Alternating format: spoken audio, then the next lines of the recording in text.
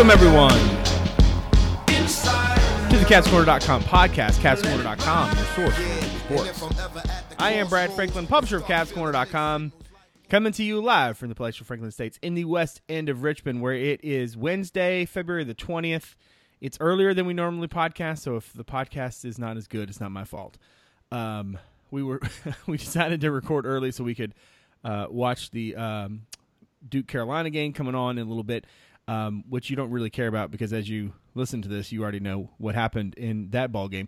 We're actually not going to talk about it, though. We're going to talk about Virginia's win over Virginia Tech on Monday, talk about kind of where things are with the Cavaliers going into this weekend's matchup in Louisville, a game that I'm no doubt I'm guessing that the Cardinals are not quite the team we thought they were before they melted down against Duke, but I'm curious to hash it up and talk about it with these guys. Up in Fishersville, David Spence is on the show. How are you, my friend? I'm doing pretty good, Brad.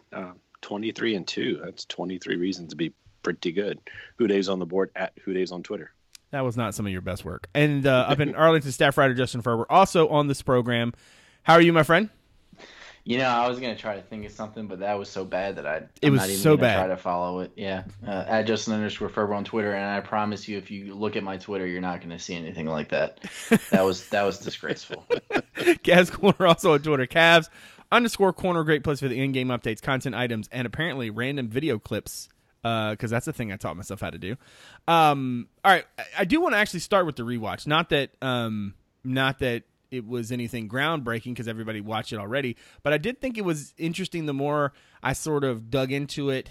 One, how impressive that 2016's group is. And yeah, I'm going to make that stick. You guys are just going to need to get on board with it.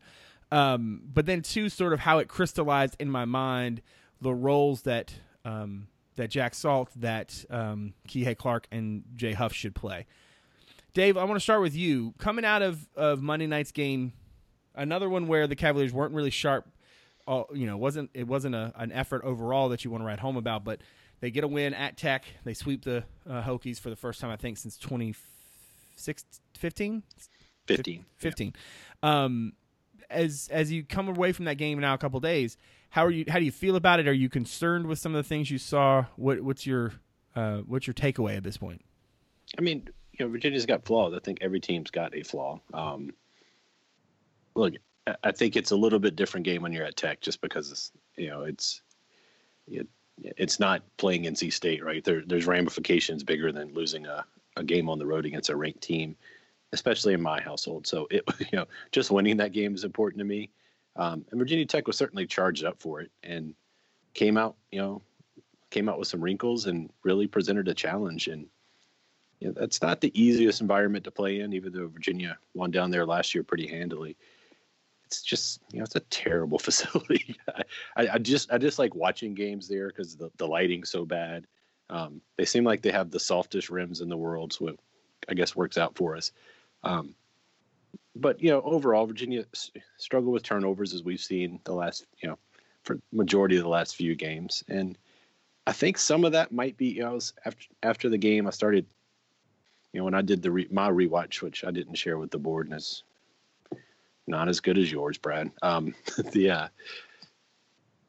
just wonder how much little things like Ty not practicing as much and, a little bit of injuries and a little bit of change in practice schedule, how something that small, when you run an offense that's so many passes Virginia throws in their block remover are kind of timing passes. And, if you're a little off, that affects it. Now, that's not causing you to go from 8 turnovers a game to 14.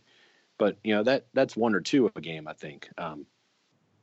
But, the thing that concerned me the most was just, Kyle had some really, I don't want to call him boneheaded, but it's kind of weak moments with the ball, which we don't normally see from him. Braxton had a couple passes. That kind of thing, they survived it on the road just by shooting well. And doing well offensively and then kind of locking down on defense as the game wore on. But those little things can get you in trouble. But, they survived them on the road in the ACC. And for the most part, I'm going to be happy with that. I was kind of joking with my brother the other night. I think it was him I was talking to. Virginia fans really seem to be moaning right now about the team kind of struggle, a bunch of struggle wins put back to back. But I seem to remember when we're blowing people out, the concern is like, oh, we're never getting tested. So I guess you got to have it both ways. So, I mean, I'd be more comfortable with the blowouts, but you can look at it as an advantage. You definitely you're getting tested plenty.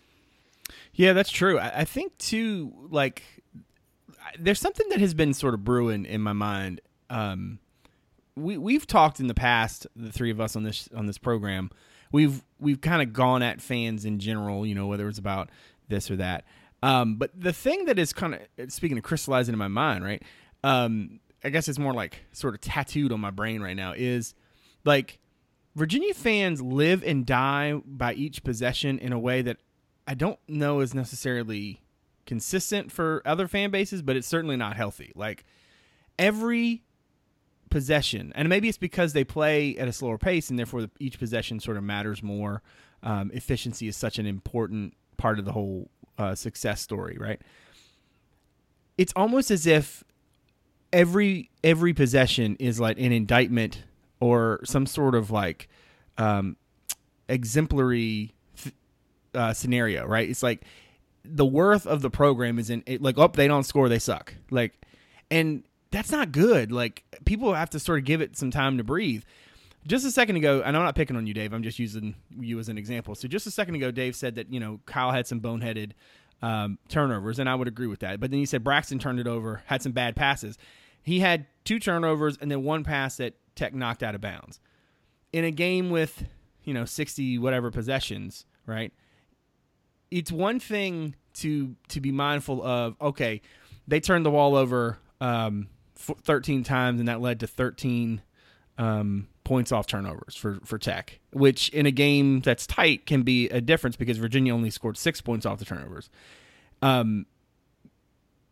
Tech had 21 second chance points, which is a concern because offensive rebounding is obviously something Virginia actively tries not to allow. But I guess the point I'm trying to make here is that it's not the end-all, be-all if they turn the ball over. The point is, what do the turnovers mean for the game? And then if they turn the ball over consistently, what do those turnovers mean for the team? And I almost wonder if, on some level, a lot of folks, fans, observers, people in the middle, media folks, whoever, like, are so focused on this possession to possession to possession, like, kind of cadence to it. You're used to watching Virginia win basketball games. Like, Virginia hasn't been bad in a long time, and they've won so much that now, like, it's not just enough to just win, right? You got to win in the tournament and all that fun stuff, right? It's not enough to just be good in a game. Like, they beat teams by, 4 touchdowns, and nobody, I was like, oh, well, they're not really getting tested. This isn't really helping them. And now they're having to gut out wins because they're getting everybody's best shot. People have got more film on them. They come out with different wrinkles. And now you get a lot of, this is concerning. And I'm thinking maybe the truth is somewhere in the middle, that there's plenty of things to be concerned about long term. But whether they turn it over 8 times or 7 times, is that really a big difference? Because it's one possession. It's one possession in a basketball game. I understand if they go in and they turn it over 17 times every night. And certainly they have had some stretches where they turn it all over too much. But at the end of the day, they're still winning. So how do you balance that? And I think right now, and just in general, I think people have a problem. They're just not really good at balancing that out. What do you think, Ferber? Are folks getting too in the weeds here? Do they need to relax a little bit? What's your thought? I think it's just a byproduct of the being good. I mean, like, you don't stress over the results. So, and everybody's different. I mean, some people will try to look at the positives. Some people will try to find flaws. I'm not saying either of those approaches is, wrong or anything like that. It's everybody's personal approach. And some of it's not even, on purpose. But I think that, when you don't have poor results, you kind of start to look at like, all right, well, we're not, like that first Tech game, they weren't probably many complaints. I mean, UVA beat the crap out of them basically, and made a ton of threes and looked super efficient. The ball was flying around, played good defense, didn't really turn the ball over, and not a lot of complaints. But when you win close, it's like, well, people start to think like, well, if this had happened or this had happened a few more times, maybe the game goes differently, and that's true. But I mean, if Tech has a few more turnovers, or UVA forces one more, or a 3 that rimmed out goes down, I mean, you win by 10 instead of 6, or maybe 15 instead of 6, depending on, what point of the game it was and all that stuff. So Yeah, I think it's a natural byproduct of, people being very tied up with this team and how the season's going to end. And I think that, seeing an imperfect product, which is what every basketball team is pretty much, um, gives people pause or makes people, hand wring or whatever about, little things that could become problems in March, in a given 40-minute stretch, right? And I'm not saying that's like for nothing. They're certainly not a perfect team. I mean, they haven't played their best basketball, of late, but I mean, they're on a 3-game winning streak. They just beat 2 ranked teams on the road. At the end of the day, there's not a ton to complain about besides the lineup and maybe a few like inconsistencies here and there. But and maybe we can get to this, but I mean, I think a lot of those things are a byproduct of some of the things that you mentioned before with wrinkles, coaches, doing a good. The league is full of great coaches, and it takes time to adjust. And I think that as people want to take negatives about, maybe it's the turnovers or Kihei's, role in the lineup. Maybe it's he played 22 minutes. A lot of people have said that's too many. I don't necessarily disagree with that, but at the same time, you can focus on the positives. Tech didn't get a lot of great looks from 3. Obviously, they shot well below where they should have, but UVA shot pretty well from 3, 40%. In the second half, they clearly made adjustments on both sides of the floor and outplayed Tech.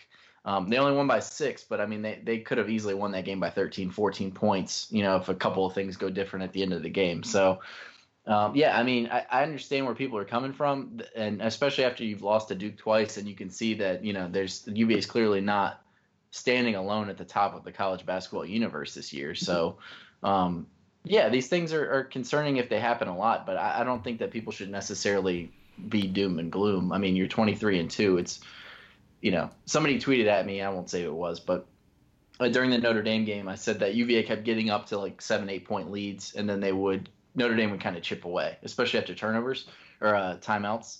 And somebody was like, this team. And I was like, well, this team is 22-2. I mean, it's not going to get much better than that. Like, I mean, if you're looking for better than that, then I don't know what you're looking for. One thing I was thinking about as you were talking, first off, we need to at least when we're talking about Tech, they don't have Justin Robinson, who is arguably their best player. They don't have Chris Clark for the whole season, arguably one of their best players. I don't know what Landers Nolley would have meant to that team, but whatever. But the point is that they don't have multiple players, and so both Alexander Walker and Ahmed Hill both play 40 minutes in this game. Kerry Blackshear and Ty Outlaw both played more than 39 and a half minutes in this game. BD played 19 and change, and then the other 3 dudes got the rest. The fact that they were playing sort of Iron Man, for all intents and purposes, that's exactly the sort of lineup that's going to struggle against UVA because they're going to make you work hard. And I do think that they go, 3 of 28 from 3. I don't think that's by accident. I mean, I don't think they just forgot how to shoot. Just like I don't think the day before the Duke game. I've had people tell me maybe they should have made some more of those, but part of it is because you're tired. Yeah, exactly. They were tired. There's a reason UVA's 3-point defense is so good. I mean, part of the pack line is giving people those 3, so you would think that some teams would be able to take advantage of that, and clearly, Duke did in the second game. But 3 for 28, it's a byproduct of some bad luck, but it's also bad legs. I mean, if you're playing, especially Tech, playing all those guys 40 minutes, but right. Running through all those screens and stuff on the defensive end, it wears you out, and it's just harder to make those shots. Exactly. And the thing, too, is that, I mean, look, they go 3 of 28 for 10.7% from deep. All right. There was 1 lead change in this game, right? And, I mean, you can pick nits all you want. You can say, oh, too many this, oh, too many that. Who won the game? And I'm not saying that you can't look at the body of work and say, okay, this is good, this needs cleaning up. Like some of these turnovers, as I broke down the rewatch, like some of these turnovers are very fixable. Guys are throwing not necessarily just lazy passes, but sort of like they expect the pass to be easier than the opponent will allow it to be. And what I mean by that is you see sometimes a guy, instead of, he's got good control of the ball and he's throwing it with purpose. There's a lot of like passes that seem to come up one hand, sort of in the motion of the arm, and there's just too much finesse, as Tony Bennett said after the game. Like that stuff is fixable. Like I don't think you should bang on people because they got an offensive foul call. There was a turnover that's from Diakite that was called a goaltend. The one Clark had was he's trying to make the right play because he wants to get the ball in Ty Jerome's hand as quickly as possible. He didn't turn it over because he was trying to go hero ball and go up the sideline by himself. You know what I mean? There are things that are fixable. And I think for a lot of folks right now, I don't know if it's because, as I said on Wes McElroy's show this week, like maybe it's that we're getting closer to March and the nerves are starting to kick up. But like there's so much nitpicking of this team and everything that's going in there. And maybe that's a function of, hey, look, they're turning the ball over and they don't look like themselves. Maybe it's a function of they just haven't looked as dominant as they did, and you want them to peak at the right time. But I think there's a whole lot of truth in the middle somewhere, which is, yeah, they've got some stuff to fix, but they're still 23-2. They still got, what is it, Dave? 23 reasons to be happy. It's not terrible, even if there's some stuff they need to clean up. What do you think, Dave? Yeah, I mean, look, we talk about the ACC this year. There's a lot. There's a couple, maybe two, maybe three heavyweights at the top, right? And then there's this pack in the middle, and then there's the trash.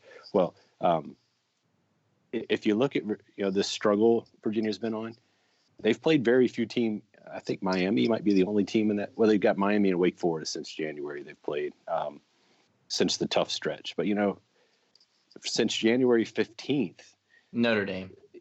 Yeah, but yeah, you're right. They suck. They just lost to Wake Forest. Yeah, so yeah, they're terrible. But Virginia's since January 15th, so the last 2 months, basically, in the last month, Virginia's played Tech, played Duke, went to NC State, after getting delayed at Notre Dame, played Duke again, went to Carolina, had Notre Dame at home, and then went to Virginia Tech.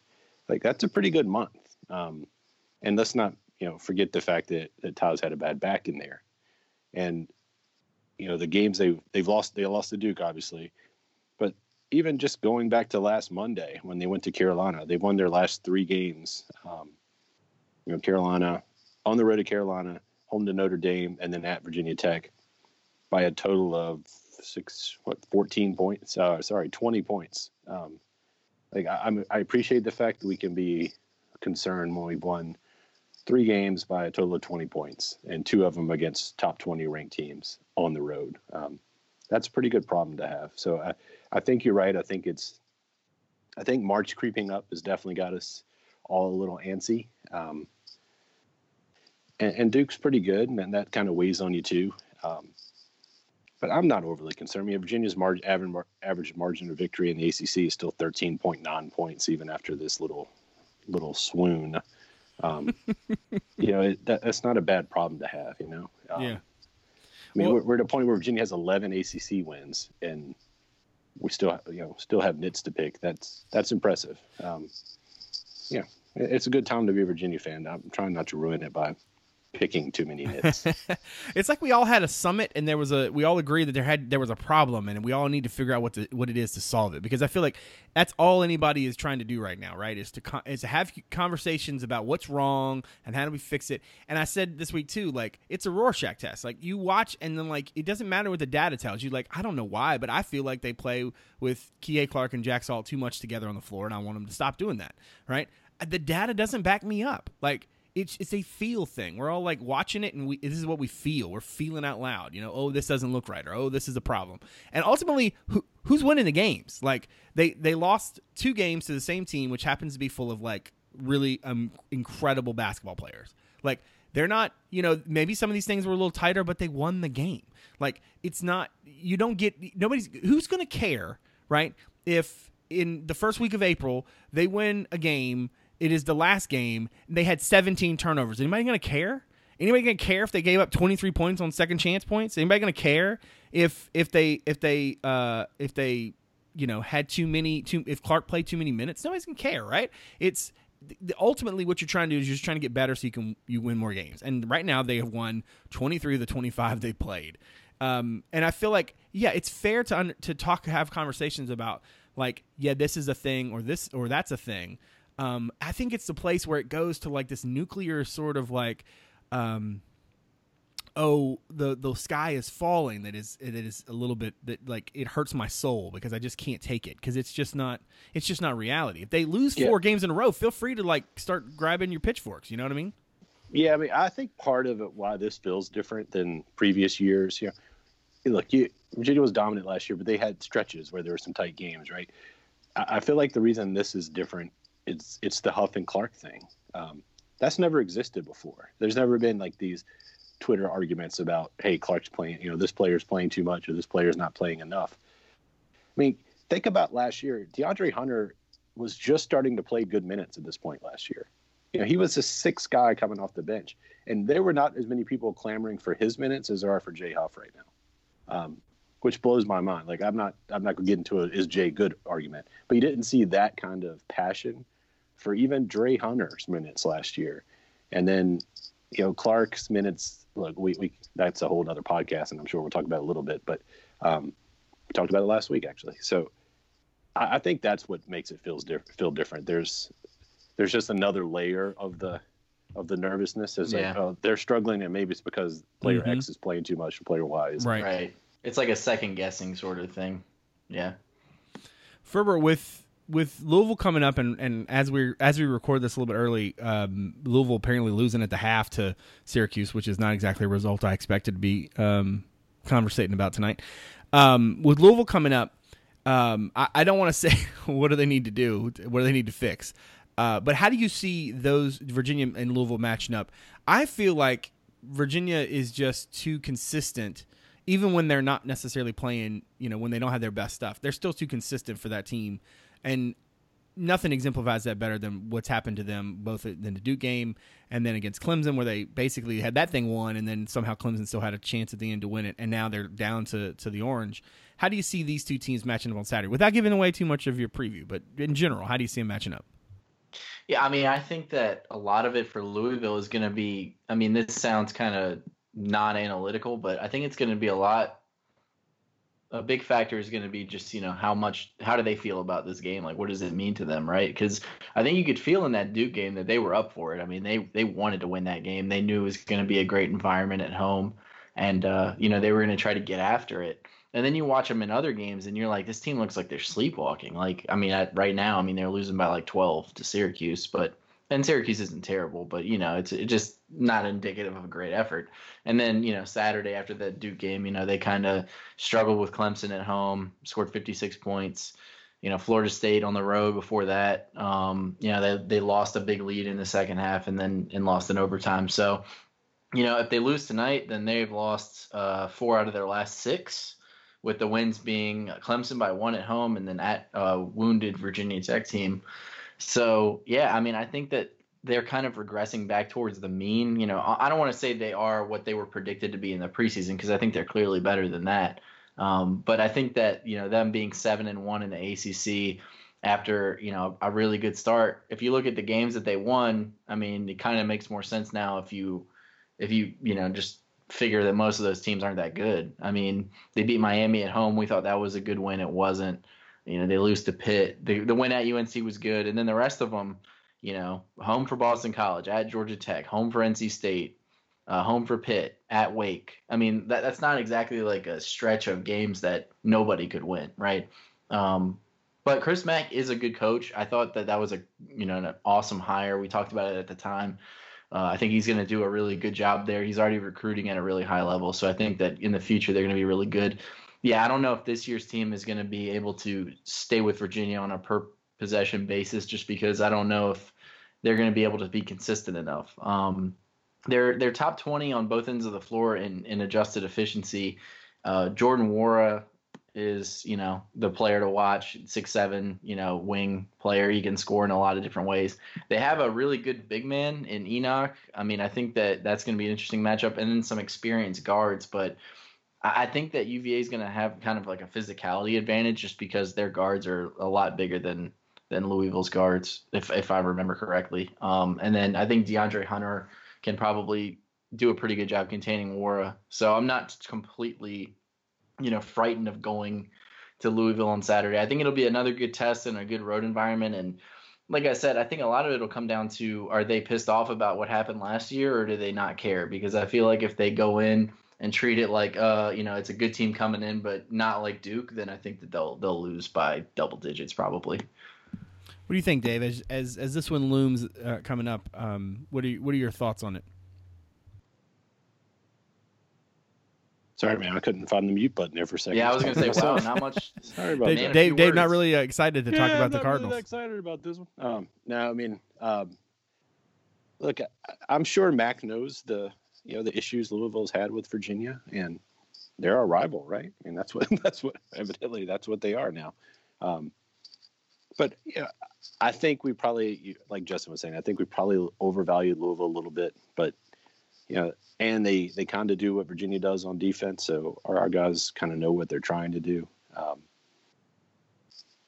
I don't know where to rank it. Like, I think it's probably less of a challenge than Blacksburg, just because I think our guys can be a little more, have a little more rest going to that game, obviously, and then they've had success there, and you probably not as emotional.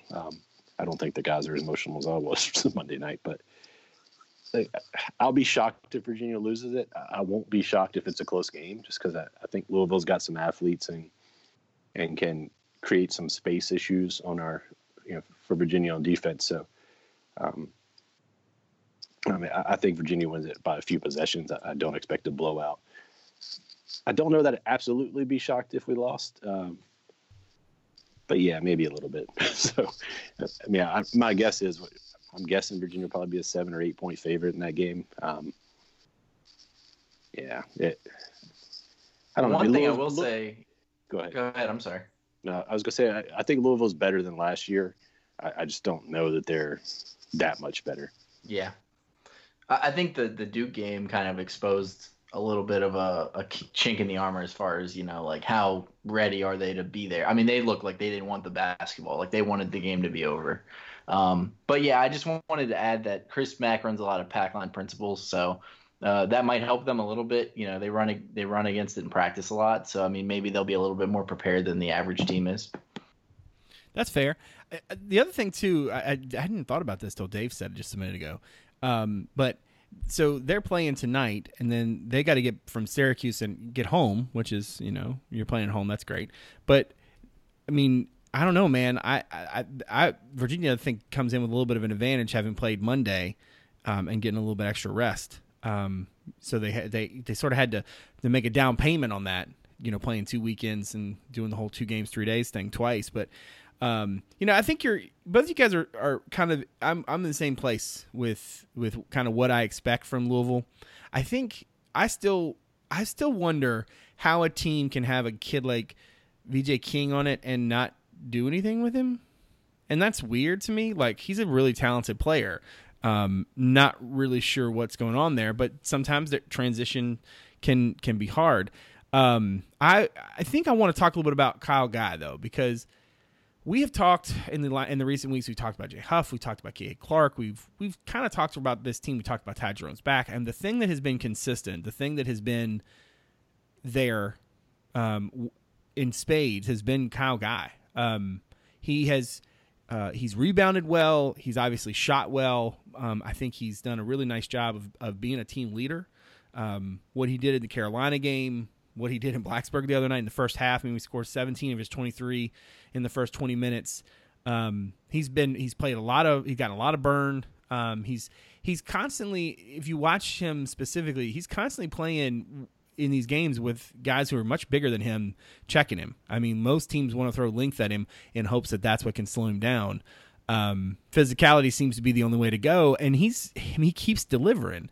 And I don't know where it ranks, the season he's having, and sort of the expectation that every time he shoots, I expect him to make it. I mean, there were definitely some times with Joe Harris where that was the case.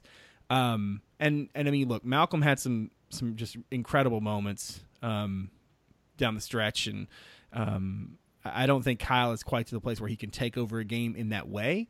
But what he does so consistently in terms of shooting and scoring, and the pressure that takes off of other guys, and what it creates for other people, I think it's significant. And I think folks, a lot of people don't, and they don't do it intentionally. They don't mean to, but they sort of, I don't want to say they take it for granted. They just don't talk about it much because it's sort of just part of who he is as a basketball player. I'm going to toss this question out in terms of a quasi superlative, but sort of where he ranks in the big scheme of things. He's got the quickest release of any Virginia player I've ever seen. And he's got the ability to get a shot off in a way that I can't remember any other Virginia player even coming close. His ability to get himself a shot, even when he doesn't have the space nor the setup, is kind of mind-boggling. Dave, in terms of your favorite Cavaliers over the years, where does he rank? And is that even a question you can answer when he's still got games obviously in front of him? I mean, it's tougher when you get older because it's the moments you remember as a kid that made you a fan that always stand out a little more. But I'm pretty sure I've tweeted this over the last couple of years. Like, there are kids who are going to be Virginia fans now because of Kyle Guy. Like some of the shots he hits and just the bravado he has when he takes them. Like for me, that guy Richard Morgan was the guy who kind of got me going. Richard was a high volume, extremely streaky shooter, but when he got on, like he did against Carolina one fateful day in 1989, pulling up at 5 feet outside the 3-point line on the fast break and knocking them down, like that moment, like Kyle's had similar moments that we're gonna see 20 years down the road. Some other dudes are doing a podcast talking about Kyle Guy. For me, like he's up there. I tweeted during the game Monday night, like, I said Kyle Guy's first team All ACC. I don't think he'll make it this year, but I think he's having a better season this year than they did last year. Yeah, I would agree with that. And he's still a guy that needs. He's still not. He's at his best when he's kind of catching and shooting, but he's so much more dangerous now with the ball in his hands, and it's just added a whole new wrinkle to his game. And we've seen good shooters. I don't know that it's been a while since we had a shooter who was not only that good, but willing to take it in the biggest moment. Ty will take a big shot, but Kyle, like, he's a special dude, man. I kind of feel bad for him that he's playing third fiddle to Ty and Dre. I don't think he's going pro, but I would not be absolutely shocked if he considered it. He's not going to get taller. So, and if there ever was a time for a shooter in the NBA, it's now. I don't think it's going away next year. But I don't think that's something you can take off the table, and I wouldn't blame him. No. This whole 3-point thing isn't meant to last. Yeah, it's not meant to last. Meanwhile, Dave's over there giving people vertigo, right? Like, whoa, wait, what? They're all leaving at once. That's a discussion. That's for the another deal he took last week, so it's happening now. Yeah, that's another episode of the podcast. That's true. And look, and if that's the way it plays out, like I'm never gonna judge a college kid for when he decides he would like to go make money. I will certainly want to cover the kid for as long as he wants to play. But I think the season he's having and the way he's doing it, certainly a lot of road ahead in terms of like how that helps to write that story. I just think that it's really special, and I think that we don't talk about it enough. What do you think, Ferber? Yeah, I mean, he's special.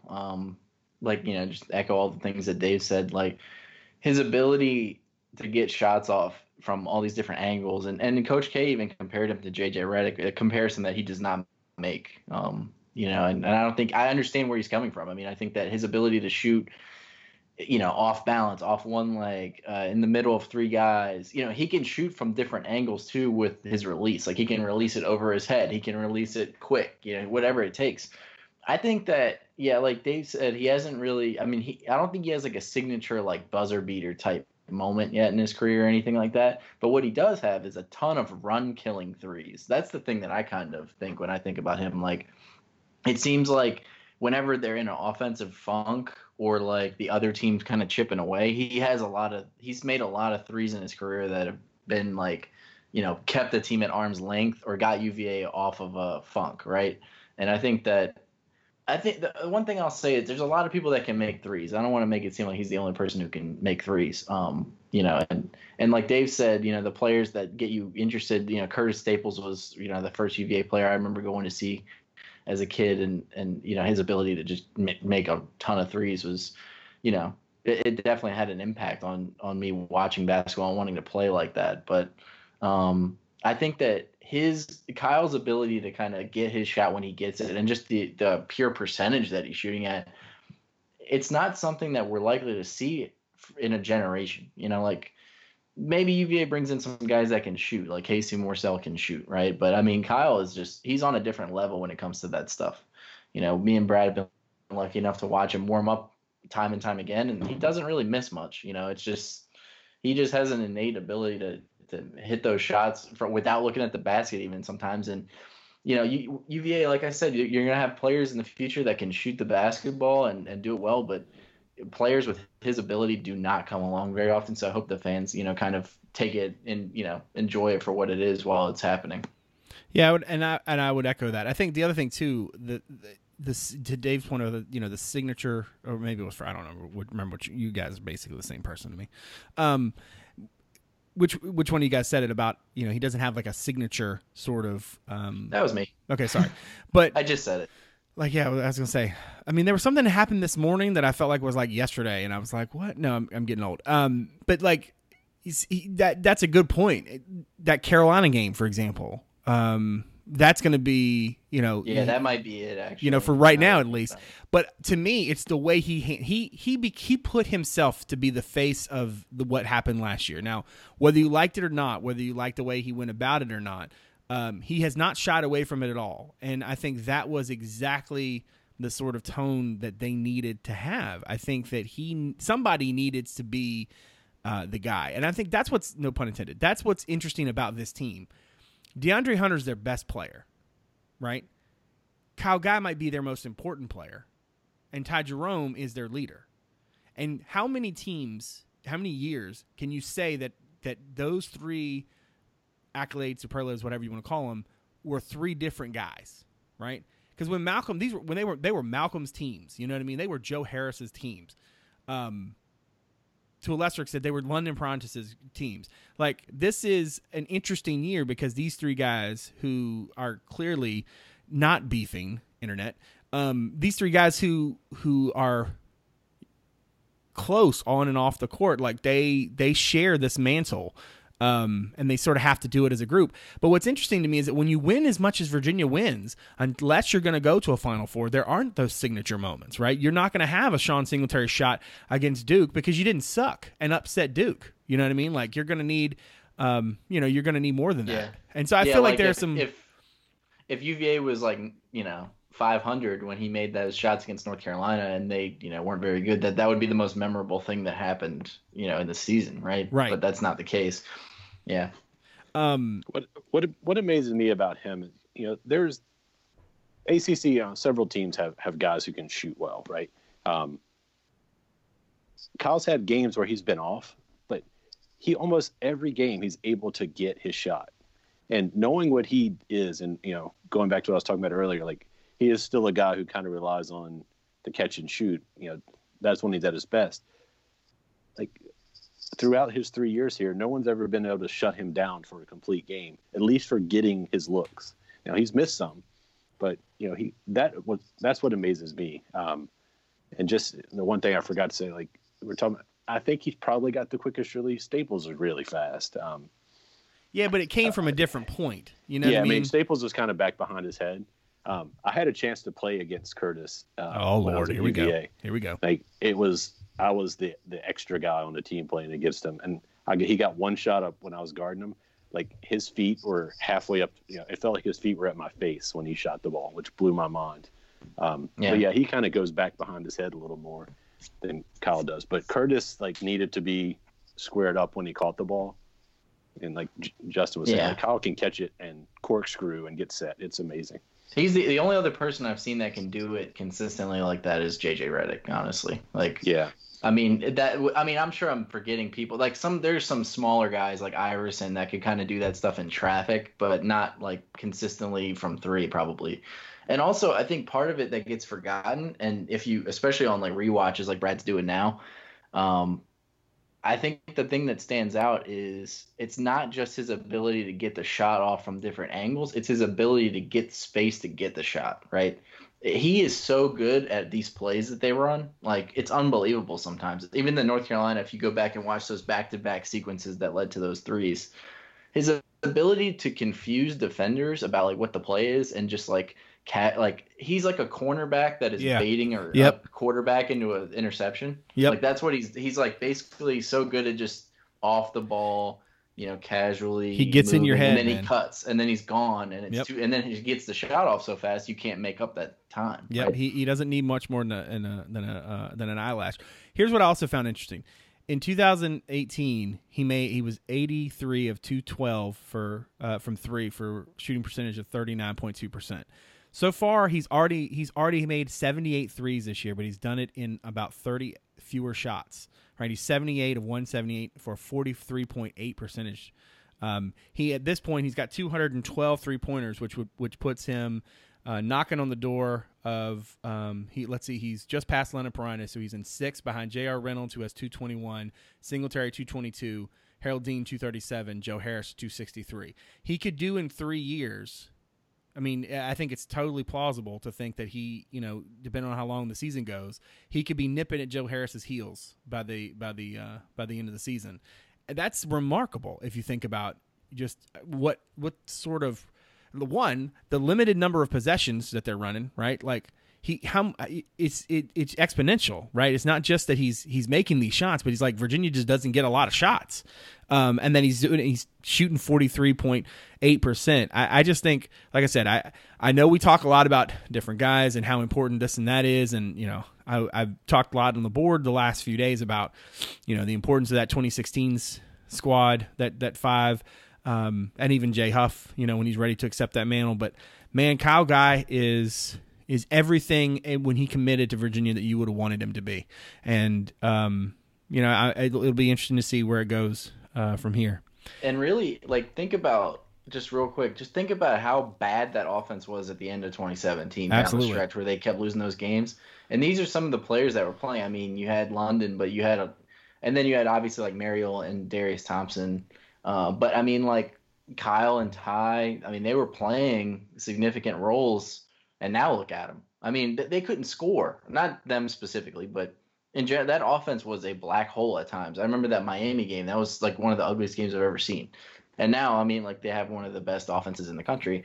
And that just, people forget sometimes how much players can develop over the course of 2, 3, 4 years.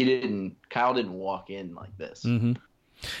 And what'll also be interesting is we've touched on it a couple times, but if regardless of however the other NBA decisions and whatnot work out, if he comes back, what kind of numbers he can put up, and then when you talk about who's going to take the big shot and who's going to, it would be his squad. So there's a lot obviously that's out there for him, and certainly a lot left this season. But I just thought it would be appropriate to talk about because, like I said, the kid's having a heck of a year. I think he's going to be all ACC. I think because of what he did in front of, against Carolina was important. Dre has been very good, and I don't want it to say that he's not.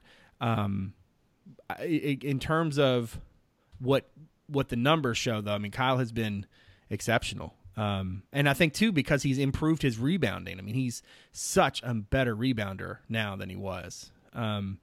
He's done a really nice job. Anything else for the good of the order before we wrap up this week? Usually this is the part where you guys get quiet, so I just know that you don't have anything else to say. I think that's it. I don't think he's really going pro. I just like scaring people. Well, I want to. But if he does, you heard it here first. Yeah, if he does, we take no. If you are somebody out there who found the podcast through the website, thank you very much for giving us a listen. If you don't mind, look us up on Apple Podcasts or wherever it is that you get your shows. I believe we should be on Spotify now. If you are a Spotify customer, you like Spotify, and you can't find me, send me a message on the board or Twitter or whatever, and I will look into it more. I think we should be there. But Apple Podcasts, Overcast, Podbean, wherever you get your shows. Also, likes and reviews help. So if you can give us some of that, it would be very much appreciated. If you're someone who has found the pod but has not given us a look at the site yet, check us out, CavsCorner.com. Right now you can read that take 2 on the tech game, where we basically give you those 2 takes, why the Wahoos won it, what it means. I got video on the site of Kyle Guy talking about that dunk tip he had. We had a podcast, we didn't talk about the dunk tip. Braxton Key talking about breaking out of his shooting slump. I'll have some video of Ty Jerome for you later today as you listen to it, talking about turnovers and the role that Guy and Key have played. And of course, you can also check out that rewatch that we talked about earlier, where I embedded a lot of video, which is a pain in the butt, but I think it turned out pretty well. Also coming up later today, you can check out Ferber's updated ACC Power Rankings, and we'll get you set for Louisville on Saturday with his preview tomorrow. So again, I want to thank everybody out there for continuing to support the show. I also want to thank Dave and Ferber giving graciously of their time. As always, I very much appreciate it. So for David Spence and Justin Ferber, I'm Brad Franklin, publisher of CavsCorner.com. Thanks for coming out. We'll see you soon.